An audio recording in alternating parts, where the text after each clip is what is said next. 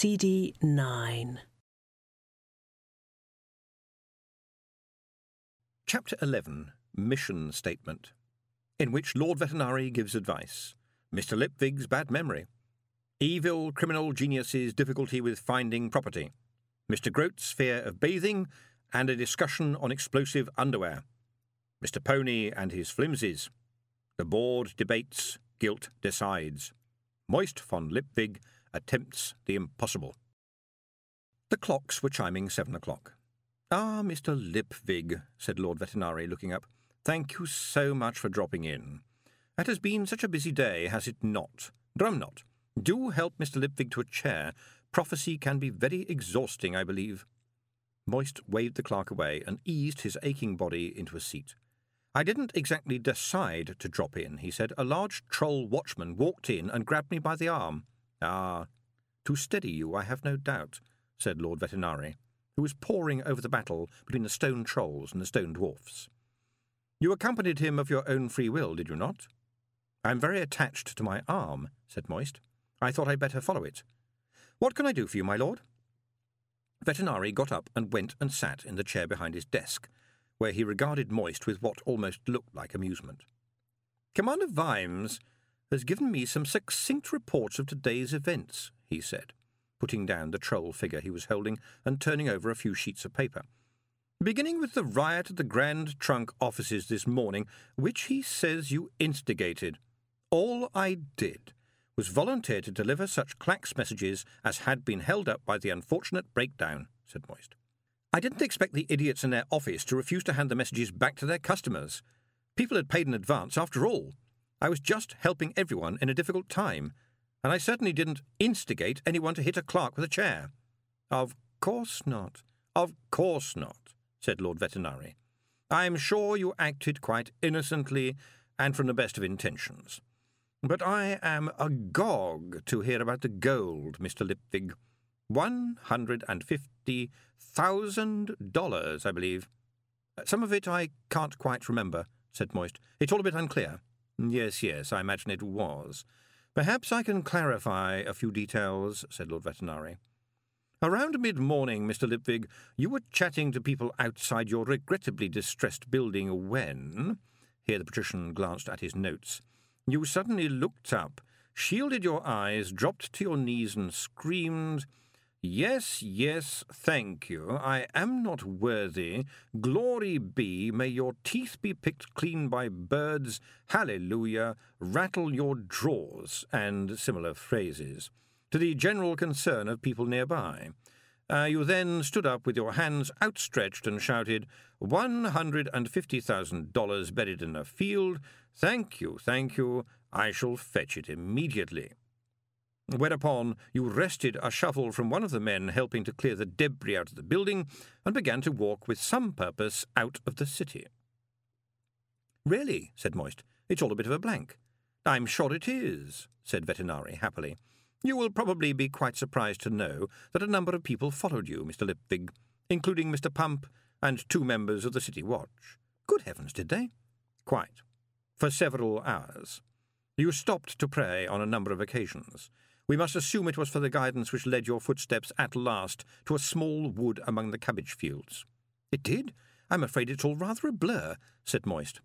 "I understand you dug like a demon, according to the watch, and I note that a number of reputable witnesses were there when your shovel struck the lid of the chest. I understand the Times will be carrying a picture in the next edition." Moist said nothing. It was the only way to be sure. "Any comments, Mr. Lipwig?"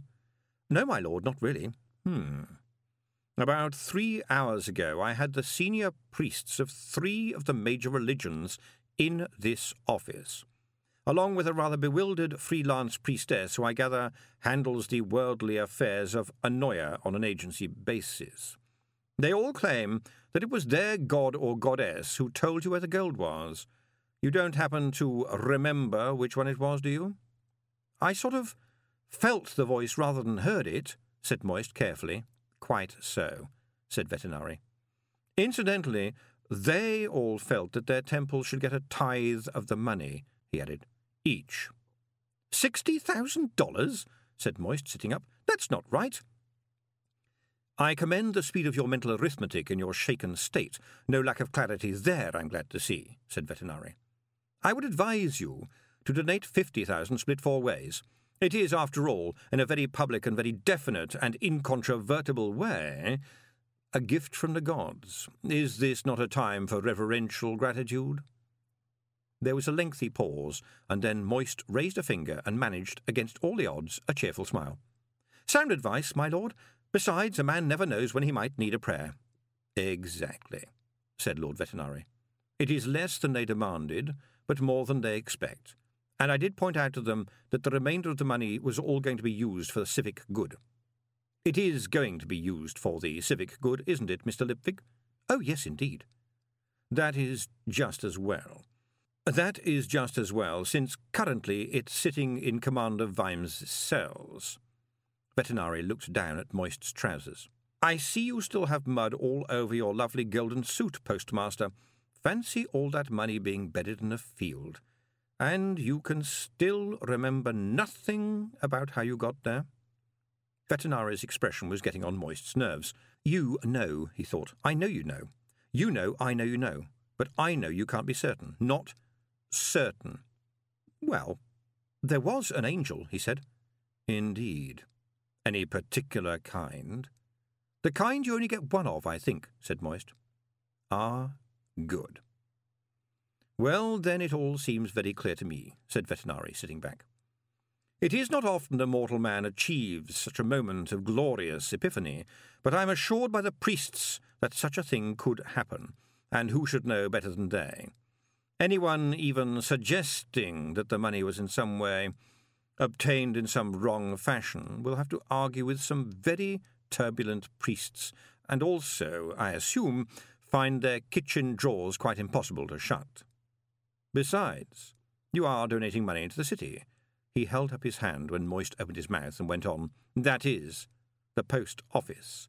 So the notion of private gain does not arise. There appears to be no owner for the money, although so far, of course, 938 people would like me to believe it belongs to them. Such is life in Ankh-Morpork. So, Mr. Lipwig, you are instructed to rebuild the post office as soon as possible. The bills will be met, and, since the money is effectively a gift from the gods, there will be no drain on our taxes. Well done, Mr. Lipwig. Very well done. Don't let me detain you. Moist actually had his hand on the door handle when the voice behind him said, Just one minor thing, Mr. Lipwig. He stopped. Yes, sir? It occurs to me that the sum which the gods so generously have seen fit to bestow upon us does, by pure happenstance, approximate to the estimated haul of a notorious criminal which, as far as I know, has never been recovered. Moist stared at the woodwork in front of him. Why is this man ruling just one city, he thought. Why isn't he ruling the world? Is this how he treats other people? It's like being a puppet. The difference is, he arranges for you to pull your own strings. He turned, face carefully deadpan.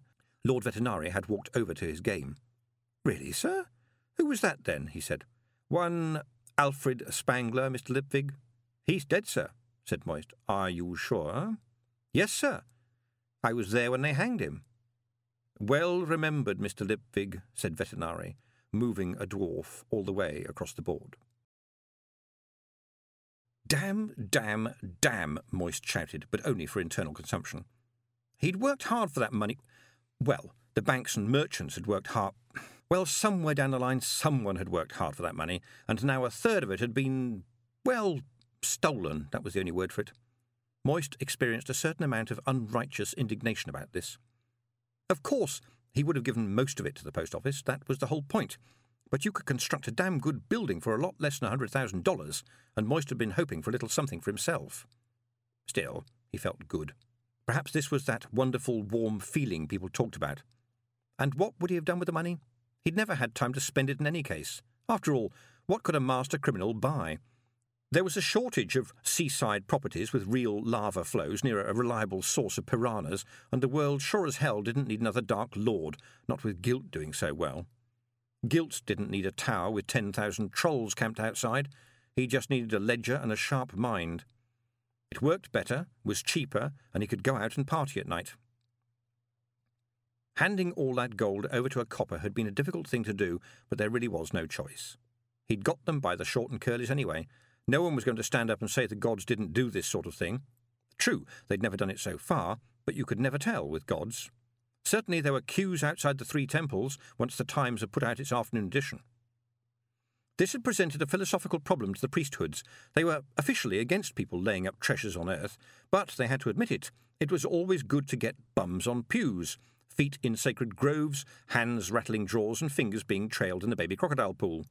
They settled, therefore, for a kind of twinkle-eyed denial that it could happen again, while hinting that, well, you never know, ineffable are the ways of gods, eh? Besides, petitioners standing in line with their letter asking for a big bag of cash were open to the suggestion that those most likely to receiveth were the ones who had already giveth, and got the message once you'd tapped them on the head with the collecting plate a few times. Even Miss Extramelia Mume, whose small multi-purpose temple over a bookmaker's office in Cable Street handled the everyday affairs of several dozen minor gods, was doing good business among those prepared to back an outside chance. She'd hung a banner over the door. It read, "It could be you." It couldn't happen. It shouldn't happen. But you never knew. This time it might. Moist recognised that hope. It was how he'd made his living. You knew that the man running the Find the Lady game was going to win. You knew that people in distress didn't sell diamond rings for a fraction of their value. You knew that life generally handed you the sticky end of the stick. And you knew that the gods didn't pick some everyday, undeserving tit out of the population and hand them a fortune. Except that, this time, you might be wrong, right? It might just happen, yes?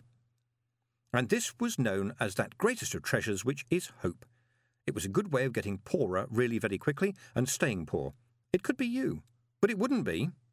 Now, Moist von Lipwig headed along Attic B Street towards the hospital. Heads turned as he went past. He'd never been off the front page for days, after all. He just had to hope that the winged hat and golden suit were the ultimate in furniture. People saw the gold, not the face. The hospital was still being built, as all hospitals are, but it had its own queue at the entrance. Moist dealt with that by ignoring it and going straight in. There were, in the main hallway, people who looked like the kind of people whose job it is to say, "Oi, you," when other people just wander in. But Moist generated his personal "I'm too important to be stopped" field, and they never quite managed to frame the words. And of course, once you got past the doorway demons of any organisation, people just assumed you had a right to be there and gave you directions. Mr. Grote was in a room by himself. A sign on the door said, "Do not enter," but Moist seldom bothered about that sort of thing. The old man was sitting up in bed looking gloomy, but he beamed as soon as he saw Moist. "Mr. Lipwig, you're a sight for sore eyes, sir. Can you find out where they've hidden my trousers? I told them I was as fit as a flea, sir, but they went and hid my trousers. Help me out of here before they carry me away to another bath, sir. A bath, sir." "They have to carry you," said Moist. "Can't you walk, Tolliver?" "Yes, sir, but I fights 'em, sir. A bath, sir, from women? Ogling at my trumpet and skittles? I call that shameless. Everyone knows soap kills the natural effulgencies, sir. Oh, sir, they're holding me prisoner, sir. They gave me a trouserectomy, sir." "Please calm down, Mr. Grote," said Moist urgently. The old man had gone quite red in the face. "You're all right, then?" "Just a scratch, sir. Look."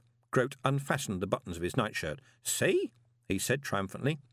Moist nearly fainted. The banshee had tried to make a noughts and crosses board out of the man's chest. Someone else had stitched it neatly. "Nice job of work, I'll give them that," Grote said grudgingly. "But I've got to be up and doing, sir. Up and doing." "Are you sure you're all right?" said Moist, staring at the mess of scabs. "Right as rain, sir. I told them, sir, if a banshee can't get at me through my chest protector, none of their damned invisible little biting demons are going to manage it. I bet it's all going wrong, sir. With Aggie bossing people around, I bet it is. I bet you really need me, right, sir?" Yes," said Moist. "Are they giving you medicine?" "Ha! They call it medicine, sir. They gave me a lot of old mumbo pocus about it being wonderful stuff, but it's got neither taste nor smell, if you want my opinion. They say it'll do me good, but I told them it's hard work that does me good, sir, not sitting in soapy water with young women looking at my rattling flute. And they took my hair away. They called it unhygienic, sir. What a nerve. All right, it moves about a bit of its own accord, but that's only natural. I've had my hair a long time, sir. I'm used to its funny little ways." "What is going on here?" said a voice full of offended ownership. Moist turned. If one of the young rules that should be passed on to a young man is don't get mixed up with crazy girls who smoke like a bellows, another one should be run away from any woman who pronounces what with two H's. This woman might have been two women. She certainly had the cubic capacity and, since she was dressed entirely in white, looked rather like an iceberg but chillier, and with sails, and with a headdress starched to a cutting edge. Two smaller women stood behind and on either side of her, in definite danger of being crushed if she stepped backwards. "I've come to see Mr. Grote," said Moist weakly, while Grote gibbered and pulled the bedclothes over his head. "Quite impossible. I am the matron here, young man, and I must insist that you leave at once. Mr. Grote is in an extremely unstable condition." "He seems fine to me," said Moist. He had to admire the look the matron gave him. It suggested that Moist had just been found adhering to the sole of her shoe. He returned it with a chilly one of his own. "Young man, his condition is extremely critical," she snapped. "I refuse to release him." "Madam, illness is not a crime," said Moist. "People are not released from hospital, they are discharged."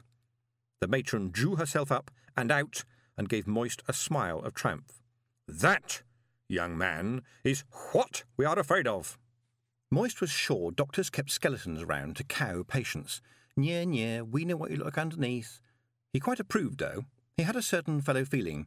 Places like the Lady Sybil were very rare these days, but Moist felt certain he could make a profitable career out of wearing a white robe, using long learned names for ailments like runny nose, and looking solemnly at things in bottles. On the other side of the desk, a Dr. Lorne, he had his name on a plate on his desk because doctors are very busy and can't remember everything, looked up from his notes on Tolliver Grote. "It was quite interesting, Mr. Lipwig. It was the first time I've ever had to operate to remove a patient's clothing," he said. "You don't happen to know what a poultice was made of, do you? He wouldn't tell us." "I believe it's layers of flannel, goose grease, and bread pudding," said Moist, staring around at the office. "Bread pudding? Really bread pudding?" "Apparently so," said Moist. "Not something alive, then. It seemed leathery to us," said the doctor, leafing through the notes. "Ah, yes, here we are. Yes, his trousers were the subject of a controlled detonation after one of his socks exploded. We're not sure why. He fills them with sulphur and charcoal to keep his feet fresh, and he soaks his trousers in saltpetre to prevent gnats," said Moist. "He's a great believer in natural medicine, you see. He doesn't trust doctors." "Really?" said Dr. Lorne. "He retains some vestige of sanity, then. Incidentally, it's wisest not to argue with the nursing staff. I find the wisest course of action is to throw some chocolates in one direction and hurry off in the other while their attention is distracted. Mr. Grote thinks that every man is his own physician, I gather." "He makes his own medicines," Moist explained. "He starts every day with a quarter of a pint of gin mixed with spirits of nitre, flour of sulphur, juniper, and the juice of an onion. He says it clears the tubes." "Good heavens, I'm sure it does. Does he smoke at all?" Moist considered this. "No, it looks more like steam," he said. "And his background in basic alchemy is non-existent as far as I know," said Moist. "He makes some interesting cough sweets, though. After you've sucked them for 2 minutes, you can feel the wax running out of your ears. He paints his knees with some sort of compound of iodine, and—" "Enough," said the doctor. "Mr. Lipwig, there are times when we humble practitioners of the craft of medicine have to stand aside in astonishment, quite a long way aside in the case of Mr. Grote, and preferably behind a tree. Take him away, please. I have to say that against all the odds I found him amazingly healthy. I can quite see why an attack by a banshee would be so easily shrugged off. In fact, Mr. Grote is probably unkillable by any normal means, although I advise you not to let him take up tap dancing. Oh, and do take his wig, will you? We tried putting it in the cupboard, but it got out. We'll send the bill to the post office, shall we?" "I thought this said free hospital on the sign," said Moist. "Broadly, yes, broadly," said Dr. Lorne.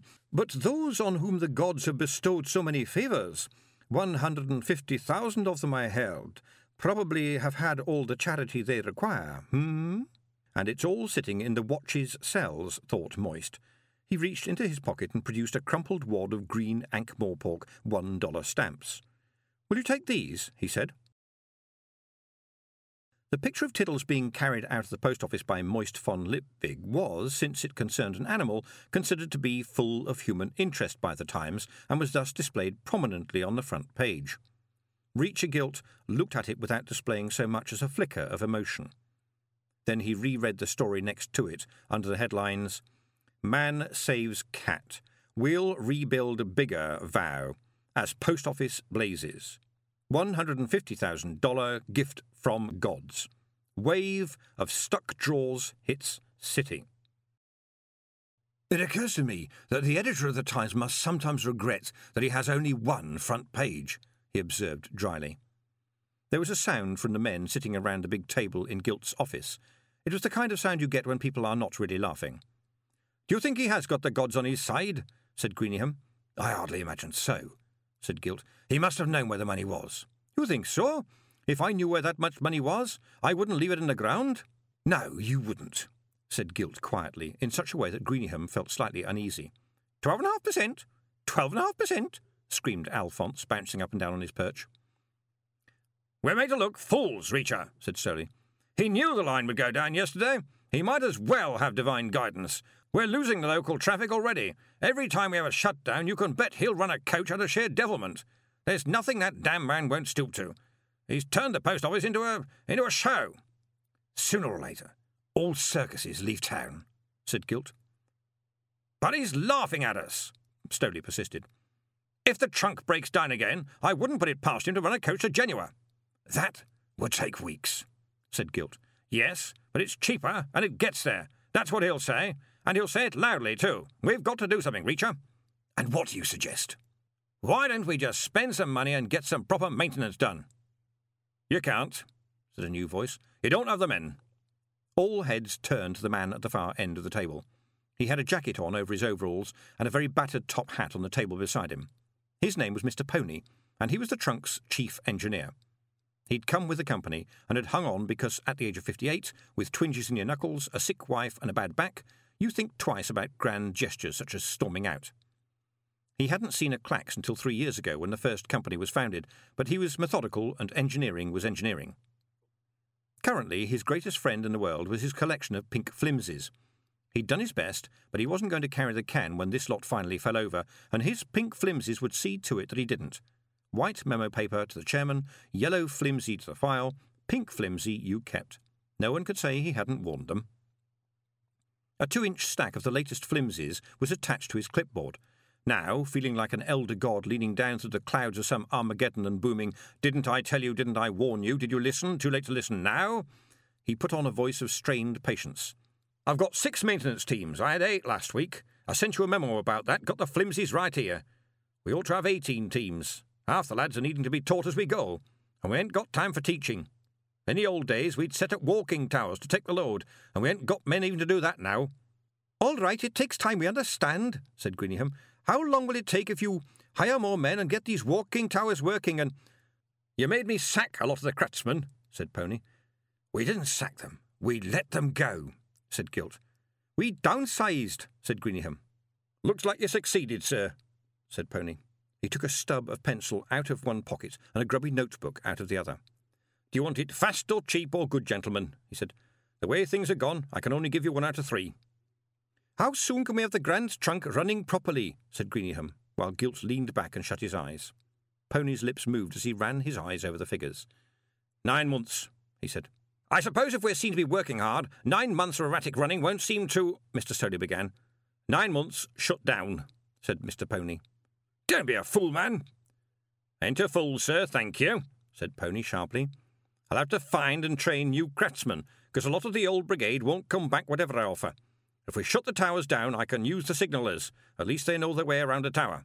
We can get more work done if we don't have to drag walking towers and set them up. Make a clean start. The towers were never built that well to begin with. Dear heart never expected this sort of traffic. 9 months of dark towers, sir." He wanted to say, oh, how he wanted to say, craftsmen. Do you know what that means? It means men with some pride who get fed up and leave when they're told to do skimpy work in a rush, no matter what you pay them. So I'm employing people as craftsmen now who are barely fit to sweep out a workshop, but you don't care. Because if they don't polish a chair with their arse all day, you think a man who's done a 7-year apprenticeship is the same as some twerp who can't be trusted to hold a hammer the right end. He didn't say this aloud, because although an elderly man probably has a lot less future than a man of 20, he's far more careful of it. "You can't do better than that," said Stoley. "Mr. Stoley, I'll be doing well if it's only 9 months," said Pony, focusing again. "If you don't want to shut down, I can maybe get it done in 1.5 years, if I can find enough men and you're ready to spend enough money. But you'll have shutdowns every day. It'll be crippled running, sir." This man von Lipwig will walk all over us in 9 months, said Greeningham. Sorry about that, sir. And how much will it cost? Asked Gilt dreamily without opening his eyes. One way or the other, sir. I reckon maybe 200,000, said Pony. That's ridiculous. We paid less than that for that trunk. Greeningham burst out. Yes, sir, but you see, you got to run maintenance all the time, sir. The towers have been run ragged. There was that big gale back in Sectober and all that trouble in Uberwald. I haven't got the manpower. If you don't do maintenance, a little fault soon becomes a big one. I sent you gentlemen lots of reports, sir, and you cut my budget twice.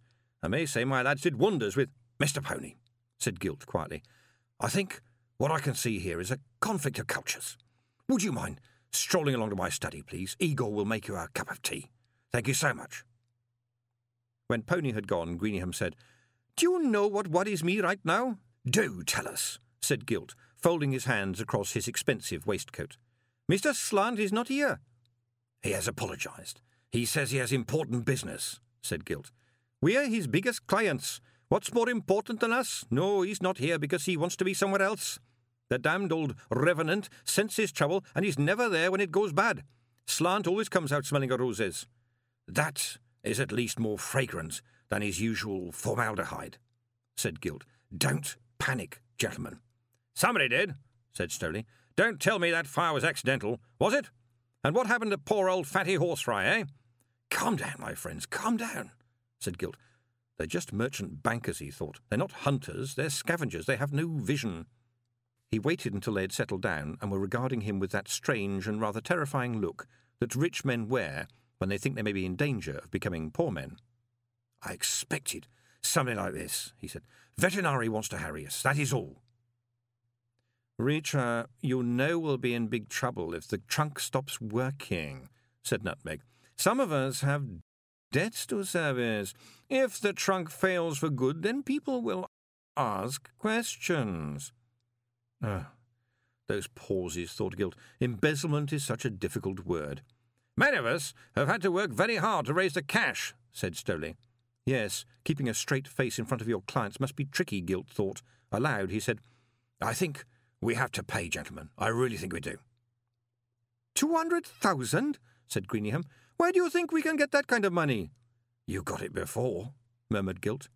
And what is that supposed to mean, pray? said Greeningham, with just a little too much indignation. Poor Crispin came to see me the night before he died, said Gilt, as calmly as 6 inches of snow. Babbled about all sorts of wild things. They hardly bear repeating. I think he believed people were after him.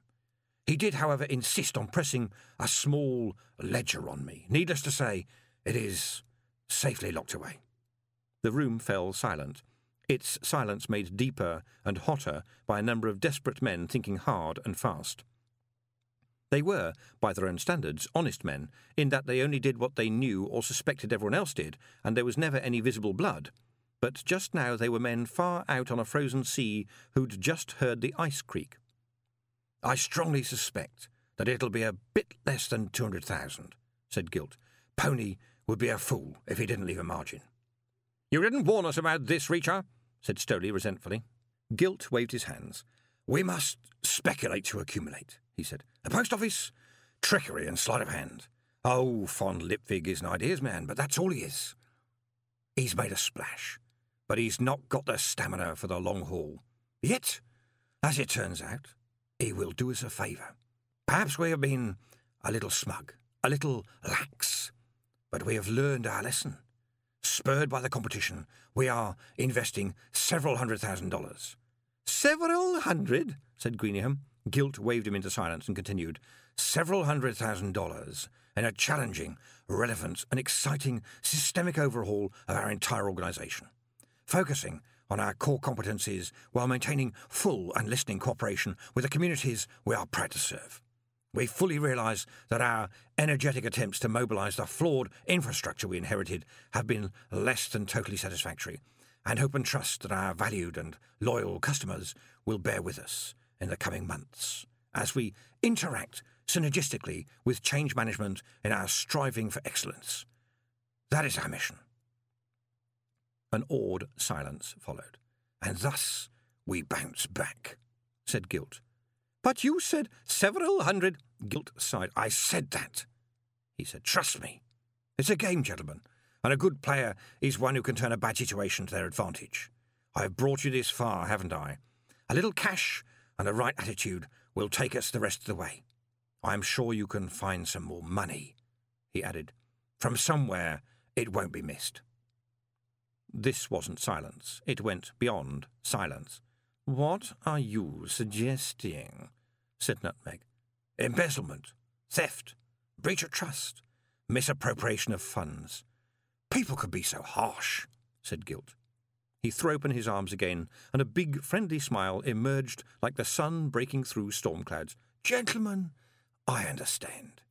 Money was made to work, to move, to grow, not to be locked up in some vault. Poor Mr. Horsefly, I believe, did not really understand that. So much on his mind, poor fellow. But we are businessmen. We understand these things, my friends. He surveyed the faces of men who now knew that they were riding a tiger. It had been a good ride up until a week or so ago. It wasn't a case of not being able to get off. They could get off. That was not the problem. The problem was that the tiger knew where they lived. Poor Mr. Horsefly. There had been rumours. In fact, they were completely unsubstantiated rumours because Mr. Gryle had been excessively good at his job when pigeons weren't involved, had moved like a shadow with claws, and, while he'd left a faint scent, it had been masked by the blood. In the nose of a werewolf, blood trumps everything. But rumour rose in the streets of Ankh-Morpork like mist from a midden.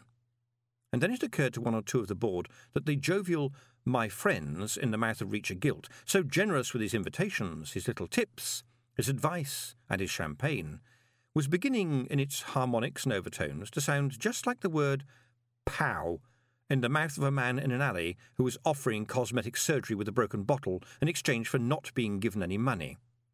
On the other hand, they'd been safe so far. Maybe it was worth following the tiger to the kill. Better to follow at the beast's heel than be its prey. And I now realise that I am inexcusably keeping you from your beds, said Gilt. Good night to you, gentlemen. You may safely leave everything to me. Igor. Yes, master, said Igor behind him. Do see these gentlemen out, and ask Mr. Pony to come in. Gilt watched them go with a smile of satisfaction, which became a bright and happy face when Pony was ushered in. The interview with the engineer went like this. Mr. Pony, said Gilt, I'm very pleased to tell you that the board, impressed by your dedication and the hard work you have been putting in, have voted unanimously to increase your salary by $500 a year. Pony brightened up. Thank you very much, sir.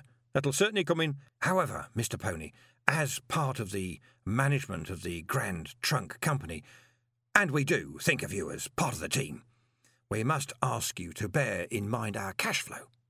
We cannot authorise more than $25,000 for repair this year. That's only about $70 a tower, sir, the engineer protested. Is it really? I told him you wouldn't accept that, said Gilt. Mr. Pony is an engineer of integrity, I said. He won't accept a penny less than 50,000, I told him. Pony looked hunted. Couldn't really do much of a job, sir, even for that. I could get some walking tower teams out there, yes, but most of the mountain towers are living on borrowed time as it is. We're counting on you, George, said Gilt. Well, I suppose... Could we have the hour of the dead back, Mr. Gilt? I really wish you wouldn't use that fanciful term, said Gilt. It really does not present the right image. Sorry, sir, said Pony, but I still need it. Gilt drummed his fingers on the table. You're asking a lot, George. You really are. That's a revenue flow we're talking about.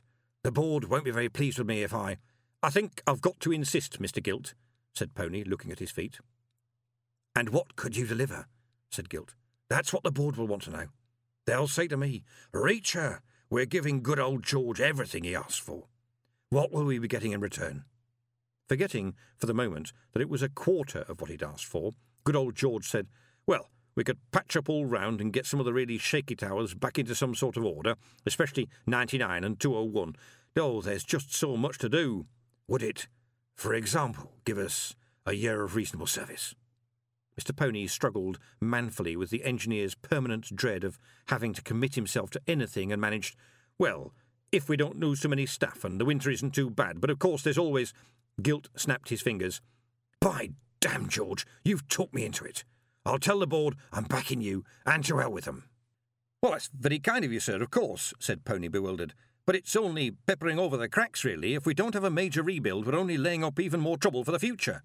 In a year or so, George, you can lay any plans you like in front of us, said Gilt jovially. Your skill and ingenuity will be the saving of the company. Now, I know you're a busy man and I mustn't keep you. Go and perform miracles of economy, Mr. Pony. Mr. Pony staggered out, proud and bemused and full of dread. Silly old fool, said Gilt, and reached down and opened the bottom drawer of his desk. He pulled out a bear trap, which he set with some effort, and then stood in the middle of the floor with his back to it. Igor, he called. Yes, sir, said Igor. There was a snap. I think this is yours, sir, Igor added, handing Gilt the sprung trap. Gilt looked down. The man's legs appeared unscathed. How did you? He began. Oh, we Igors are no strangers to masters of an inquiring mind, sir, said Igor gloomily. One of my gentlemen used to stand with his back to a pit lined with spikes, sir. Oh, how we chuckled, sir. And what happened? One day he forgot and stepped into it. Talk about laugh, sir. Gilt laughed too, and went back to his desk. He liked that kind of joke.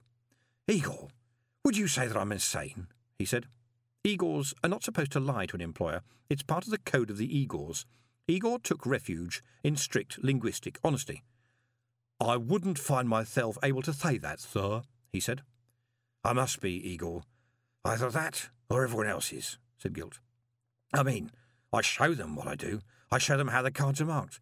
I tell them what I am, and they nudge one another and grin, and each one of them thinks himself no end of a fine fellow to be doing business with me. They throw good money after bad. They believe themselves to be sharp operators, and yet they offer themselves like little lambs. How I love to see their expressions when they think they're being astute. Indeed, sir, said Igor. He was wondering if that job at the new hospital was still open. His cousin Igor was already working there and had told him it was wonderful. Sometimes you had to work all night. And you got a white coat, all the rubber gloves you could eat, and best of all, you got respect. It's so basic, said Gilt. You make money as it runs down. You make money building it up again. You might even make a little money running it, and then you sell it to yourself when it collapses. The leases alone are worth a fortune. Give Alphonse his nuts, will you? 12.5%, 12.5%, said the cockatoo, sidling up and down the perch excitedly. Certainly, sir, said Igor, taking a bag out of his pocket and advancing cautiously. Alphonse had a beak like a pair of shears. Or maybe try veterinary work, like my other cousin Igor thought. That was a good traditional area, certainly. Pity about all that publicity when the hamster smashed its way out of its treadmill and ate that man's leg before flying away, but that was progress for you. The important thing was to get out before the mob arrived, and when your boss started telling Thin Air how good he was, that was the time. Hope is the curse of humanity, Igor, said Gilt, putting his hands behind his head. Could be, sir, said Igor, trying to avoid the horrible curved beak. The tiger does not hope to catch its prey, nor does the gazelle hope to escape the claws. They run, Igor. Only the running matters. All they know is that they must run. And now I must run along to those nice people at the Times to tell everyone about our bright new future. Get the coach out, will you? Certainly, sir. If you'll excuse me, I will go and fetch another finger. I think I'll head back to the mountains, he thought as he went down to the cellar. At least a monster there has the decency to look like one. Flares around the ruins of the post office made the night brilliant. The golems didn't need them, but the surveyors did. Moist had got a good deal there. The gods had spoken after all. It would do a firm no harm at all to be associated with this phoenix of a building. In the bit that was still standing, shored up and tarpaulined, the post office, that is, the people who were the post office, worked through the night. In truth, there wasn't enough for everyone to do, but they turned up anyway to do it. It was that kind of night. You had to be there so that later you could say, "And I was there that very night." Moist knew he ought to get some sleep, but he had to be there too, alive and sparkling. It was amazing. They listened to him. They did things for him. They scuttled around as if he was a real leader and not some cheat and fraud. And there were the letters. Oh, the letters hurt. More and more were coming in, and they were addressed to him. The news had got round the city. It had been in the paper. The gods listened to this man. We will deliver to the gods themselves. He was the man with the gold suit and the hat with wings. They'd made a crook the messenger of the gods, and piled on his charred desk the sum of all their hopes and fears. Badly punctuated, true, and in smudged pencil or free post office ink, which had spluttered across the paper in the urgency of writing. "They think you're an angel," said Miss Dearheart, who was sitting on the other side of the desk, helping him sort through the pathetic petitions. Every half hour or so, Mr. Pump brought some more. "Well, I'm not," snapped Moist. "You speak to the gods, and the gods listen," said Miss Dearheart, grinning. "They told you where the treasure was. Now that's what I call religion. Incidentally, how did you know where the money was there? You don't believe in any gods?" "No, of course not. Not while people like Reacher Guilt walk under the sky. All there is us. The money? I can't tell you," said Moist. "Have you read some of these letters?" said Miss Dearheart. "Sick children, dying wives." "Some just want cash," said Moist hurriedly, as if that made it better. "Whose fault is that, Slick? You're the man who can tap the gods for a wad of wonga. So what shall I do with all these prayers?" said Moist. "Deliver them, of course. You've got to. You are the messenger of the gods, and they've got stamps on. Some of them are covered in stamps. It's your job. Take them to the temples. You promised to do that. I never promised to. You promised to when you sold them the stamps." Moist almost fell off his chair. She'd wielded the sentence like a fist. "And it'll give them hope," she added, rather more quietly. "False hope," said Moist, struggling upright. "Maybe not this time," said Miss Dearheart. "That's the point of hope." She picked up the battered remains of Anghamrad's armband. "He was taking a message across the whole of time. You think you've got it tough." "Mr. Lipwig?" The voice floated up from the hall, and at the same time the background noise subsided like a bad souffle. Moist walked over to where a wall had once been. Now, with the scorched floorboards creaking underfoot, he looked right down into the hall. A small part of him thought, "We'll have to put a big picture window here when we rebuild. This is just too impressive for words." There was a buzz of whispering and a few gasps. There were a lot of customers, too, even in the early foggy hours. It's never too late for a prayer. "Is everything all right, Mr. Grote?" he called down. Something white was waved in the air. "Early copy of the Times, sir," Grote shouted. "Justine, Guilt's all over the front page, sir. Where you ought to be, sir. You won't like it, sir." If Moist Fond Lipwig had been raised to be a clown, he'd have visited shows and circuses and watched the kings of fooldom. He'd have marvelled at the elegant trajectory of the custard pie, memorised the new business with the ladder and the bucket of whitewash, and watched with care every carelessly juggled egg.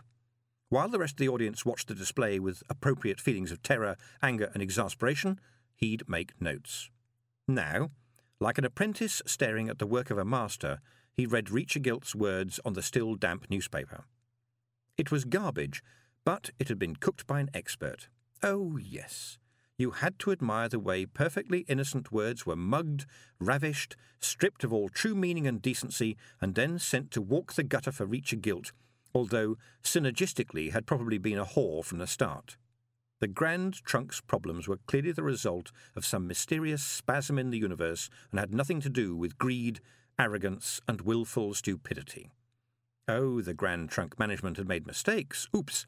Well-intentioned judgments which, with the benefit of hindsight, might regrettably have been, in some respects, in error. But these had mostly occurred, it appeared, while correcting fundamental systemic errors committed by the previous management. No one was sorry for anything because no living creature had done anything wrong. Bad things had happened by spontaneous generation in some weird, chilly, geometrical otherworld and were to be regretted. Another bastard phrase that had sell itself to any weasel in a tight corner. The Times reporter had made an effort, but nothing short of a stampede could have stopped Reacher Guilt in his crazed assault on the meaning of meaning. The Grand Trunk was about people, and the reporter had completely failed to ask what that meant exactly. And then there was this piece called Our Mission. Moist felt the acid rise in his throat until he could spit lacework in a sheet of steel. Meaningless, stupid words from people without wisdom or intelligence or any skill beyond the ability to water the currency of expression. Oh, the Grand Trunk was for everything, from life and liberty to Mum's homemade distressed pudding. It was for everything except anything. Through a pink mist his eye caught the line, "Safety is our foremost consideration." Why hadn't the lead type melted? Why hadn't the paper blazed rather than be part of this obscenity? The press should have buckled, the roller should have cleaved under the platen. That was bad, but then he saw Gilt's reply to a hasty question about the post office. Reacher Gilt loved the post office and blessed its little cotton socks. He was very grateful for its assistance during this difficult period, and he looked forward to future cooperation, although, of course, the post office, in the real and modern world, would never be able to compete on anything other than a very local level. Mind you, someone has to deliver the bills. Ho, ho. It was masterly. The bastard. Are you okay? Could you stop shouting?" said Miss Dearhart. "What?" The mists cleared. Everyone in the hall was looking at him, their mouths open, their eyes wide. Watery ink dripped from post office pens, stamps began to dry on tongues. "You were shouting," said Miss Dearhart. "Swearing, in fact." Miss McAlariat pushed her way through the throng with an expression of determination. "Mr. Lipwig, I hope never to hear such language in this building again," she said. "He was using it about the chairman of the Grand Trunk Company," said Miss Dearhart, in what was, for her, a conciliatory tone of voice. "Oh," Miss McAlariat hesitated, and then remembered herself. In that case, perhaps a teensy bit quieter then." "Certainly, Miss McAlariat," said Moist obediently. "And perhaps not the K word." "No, Miss McAlariat." "And also not the L word, the T word, both of the S words, the V word and the Y word." "Just as you say, Miss McAlariat." "Muttering, conniving bastard of a weasel was acceptable, however." "I shall remember that, Miss McAlariat." "Very good, postmaster." Miss McAlariat turned on her heel and went back to haranguing someone for not using blotting paper. Moist handed the paper to Miss Dearhart. "He's going to walk away with it," he said. "He's just throwing words around. The trunk's too big to fail, too many investors.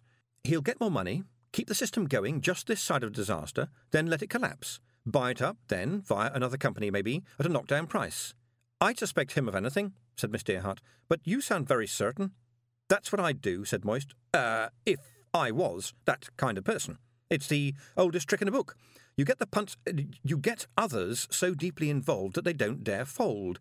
It's the dream, you see. They think if they stay in, it'll all work out. They daren't think it's all a dream. You use big words to tell them it's going to be jammed tomorrow, and they hope, but they'll never win. Part of them knows that, but the rest of them never listens to it. The house always wins. Why do people like Gilt get away with it? I just told you. It's because people hope. They'll believe that someone will sell them a real diamond for $1. Sorry. "Do you know how I came to work for the Trust?" said Miss Dearhart. "Because clay people are easier to deal with," Moist thought. "They don't cough when you talk to them?" "No," he said. "I used to work in a bank in Stolat, the Cabbage Growers Cooperative." "Oh, the one on the town square, with the carved cabbage over the door," said Moist before he could stop himself. "You know it?" she said. "Well, yes, I went past it once." Oh, no, he thought, as his mind ran ahead of the conversation. Oh, please, no. "It wasn't a bad job," said Miss Dearhart. "In our office, we had to inspect drafts and checks, looking for forgeries, you know. And one day I let 4 through, 4 fakes. It cost the bank $2,000. They were cash drafts and the signatures were perfect. I got sacked for that. They said they had to do something, otherwise the customers would lose confidence. It's not fun having people think you might be a crook. And that's what happens to people like us. People like Gilt always get away with it." "Are you all right?" said Moist.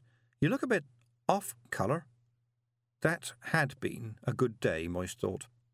At least, up until now, it had been a good day. He'd been quite pleased with it at the time.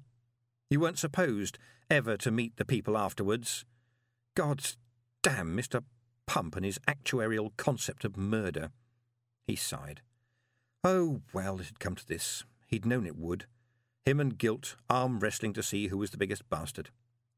"This is the country edition of the Times," he said.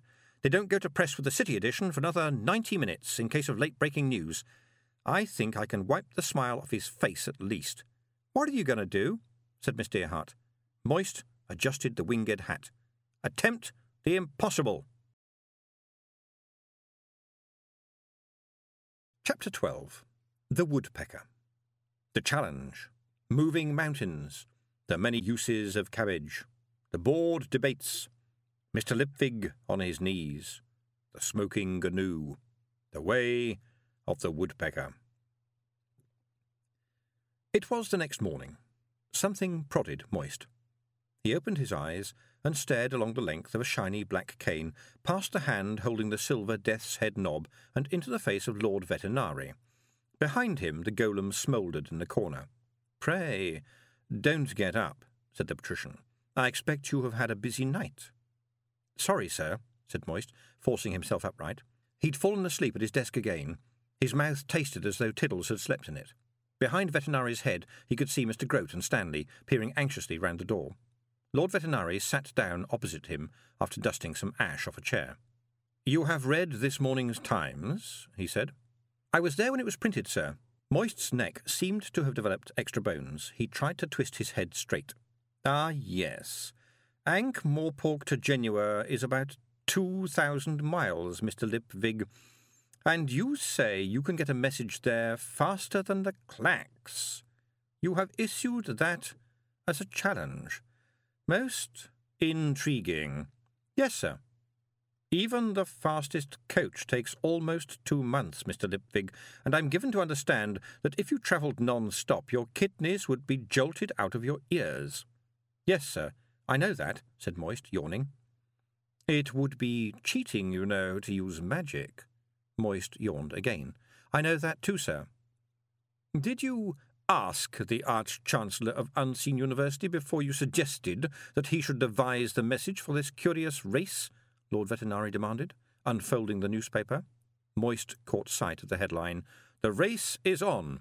Flying Postman versus Grand Trunk." "No, my lord.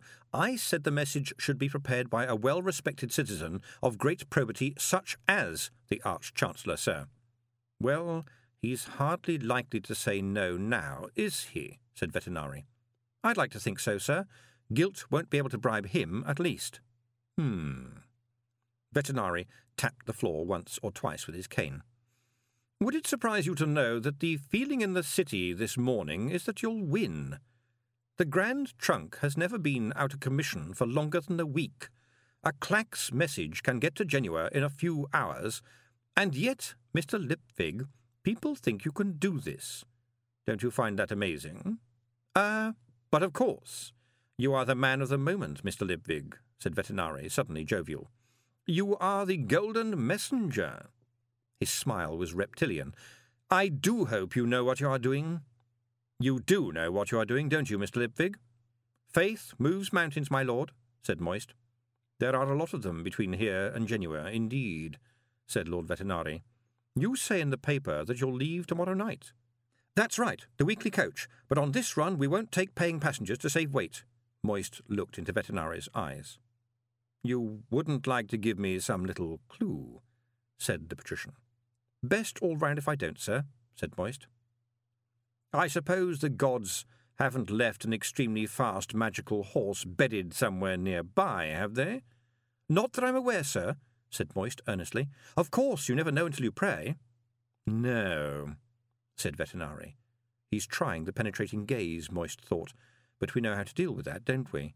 We let it pass right through." "Guilt will have to accept the challenge, of course," said Vetinari. "But he is a man of ingenious resource."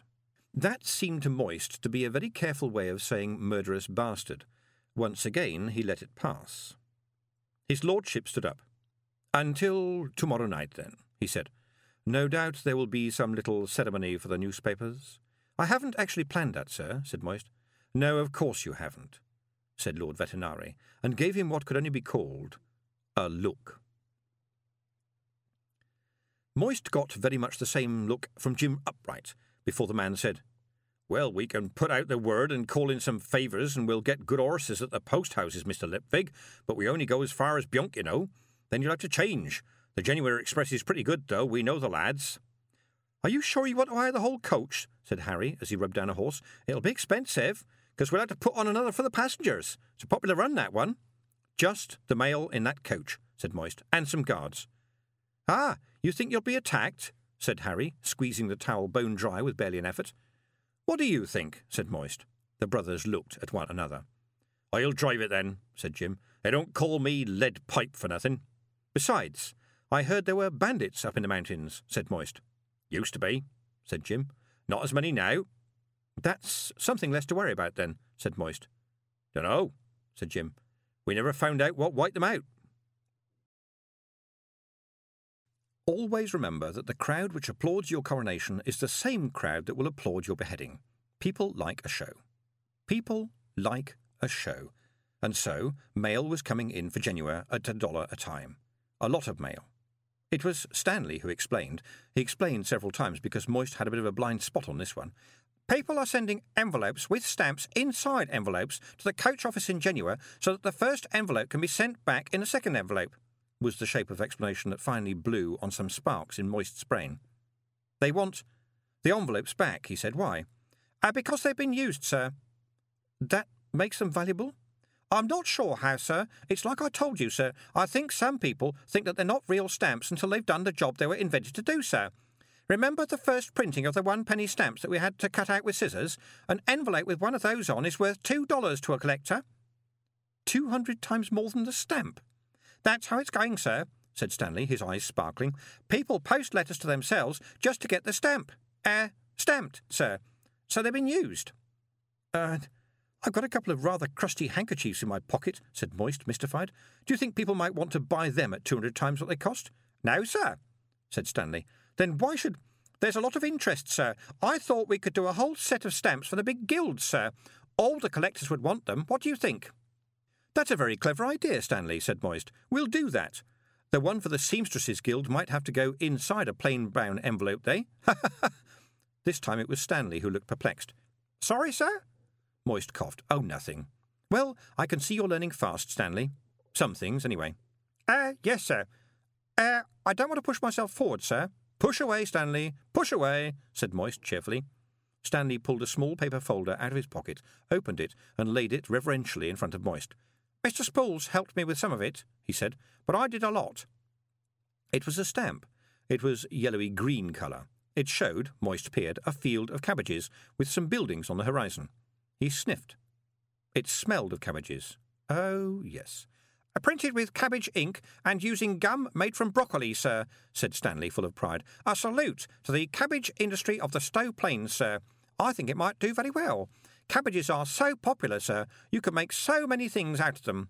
"Well, I can see that. There's cabbage soup, cabbage beer, cabbage fudge, cabbage cake, cream of cabbage." "Yes, Stanley, I think you—" "Pickled cabbage, cabbage jelly, cabbage salad, boiled cabbage, deep-fried cabbage." "Yes, but now can—" "Fricassee of cabbage, cabbage chutney, cabbage surprise, sausages." "Sausages?" "Filled with cabbage, sir. You can make practically anything with cabbage, sir. Then there's cabbage stamps," said Moist terminally. "At 50 pence, I note." "You have hidden depth, Stanley." "I owe it all to you, Mr. Lipwig," Stanley burst out. "I have put the childish playground of pins right behind me, sir. The world of stamps, which can teach a young man much about history and geography, as well as being a healthy, enjoyable, engrossing and thoroughly worthwhile hobby that will give him an interest that will last a lifetime, has opened up before me, and—" "Yes, thank you," said Moist. "And I'm putting $30 into the pot, sir, all my savings, just to show we support you." Moist heard all the words, but had to wait for them to make sense. "Pot," he said at last. "You mean like a bet?" "Yes, sir, a big bet," said Stanley happily, "about you racing the clacks to Genua. People think that's funny. A lot of the bookmakers are offering odds, sir, so Mr. Grote is organising it, sir. He said the odds aren't good, though." "I shouldn't think they are," said Moist weakly. "No one in their right mind would—" "He said we'd only win $1 for every 8 we bet, sir, but we reckoned—" Moist shot upright. 8 to 1 odds on," he shouted. "The bookies think I'm going to win? How much are you all betting?" About $1,200 at the last count, sir. Is that—" Pigeons rose from the roof at the sound of Moist von Lipwig's scream. "Fetch Mr. Grote right now!" End of CD 9.